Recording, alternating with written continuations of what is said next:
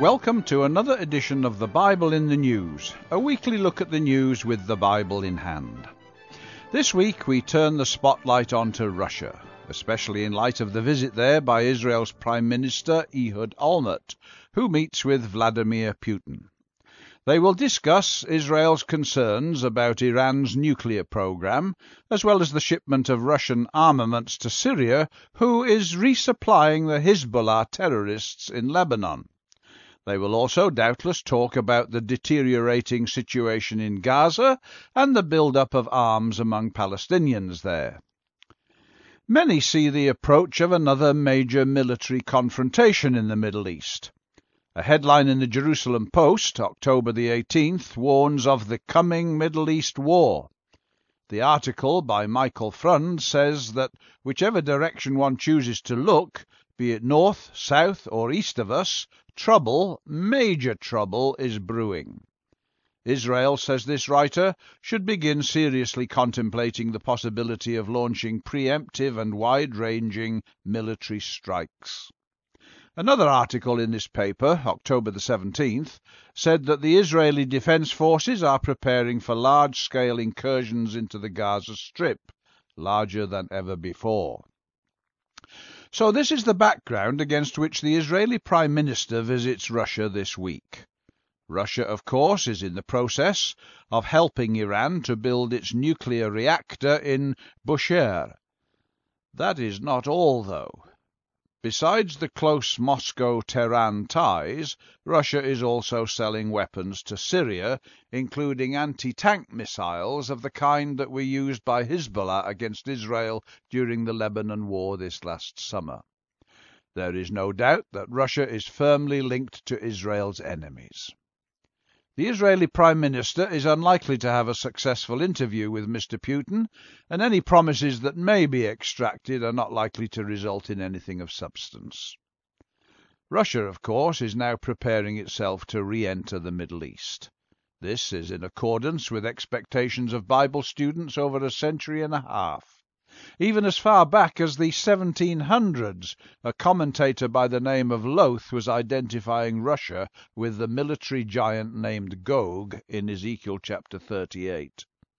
Others later developed the study of this chapter, such as John Thomas in his book Elpis Israel, published in 1849. Russia, he said, would build a huge confederacy of nations which would include Europe and especially Germany in the latter days. When the Soviet Union collapsed in 1990-91, many scoffed at the idea of Russia leading this confederacy against Israel. But the prophet Ezekiel had foretold of a temporary drawing back. In Ezekiel 38 and at verse 4 we read, "I will turn thee back, and put hooks into thy jaws, and I will bring thee forth, and all thine army, Persia, Ethiopia, and Libya with them." Today we see that this turnaround has occurred. Russia has paid her financial debts to Germany, and now seeks to buy up European businesses. She is leaning heavily upon her neighbours, such as Uzbekistan, Kazakhstan, and Georgia, as she regains her strength and seeks to push southward. Just this last week, the Moscow Times has reported the concerns of the European Union over Russia's stifling sanctions against Georgia. She is also reaching into Europe, promising Germany a special status, as reported this week on Russia's Interfax information services. The headline read, "Germany could become energy distribution center for Europe, Russian President Putin."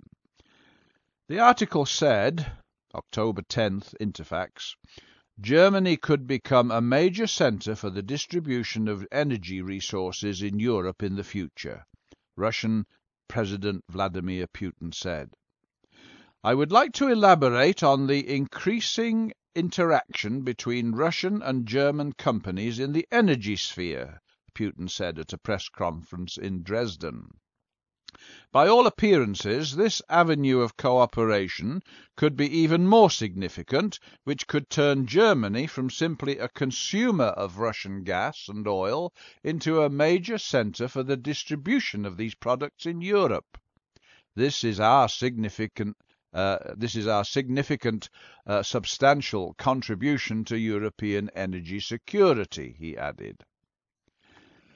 So we see Russia building up cooperation with the biblical Magog, Germany, of Ezekiel 38. If the Israeli Prime Minister understood Bible prophecy, he would realize that his trip to Moscow is a waste of aviation fuel. Israel's hope is not in sweet-talking Russia into dropping its support for Iran or Syria. It is in the God of Israel, the Saviour of Israel. Israel must wake up to this. But what will it take? All the signs are that another major conflict in the Middle East is on the agenda. What will spark it, we do not know. Iraq, Iran, another round in the Israeli-Palestinian confrontation. Whatever causes it, it is most probable that Russia and her allies will not remain placid. As Ezekiel 38 verse 7 tells us, Russia is to prepare for herself and for all those who are assembled unto her, and she will be a guard unto them, a guarantor of their security. Well, these are the tremendous developments taking place at the present time. With Bible in hand, we see where they are leading, and we do well to prepare ourselves for that crisis, making no mistake that the Bible is true, and, as the Apostle Paul wrote to Timothy, "Continue thou in the things which thou hast learned and been assured of, knowing of whom thou hast learned them, and that from a child thou hast known the Holy Scriptures, which are able to make thee wise unto salvation through faith which is in Christ Jesus." All Scripture is given by inspiration of God, and is profitable for doctrine, for reproof, for correction, for instruction in righteousness, that the man of God may be perfect, truly furnished unto all good works. 2 Timothy chapter 3, verses 14 to 17. Join us again next week, when once again, God willing, we will look at the news with this amazing book open before us.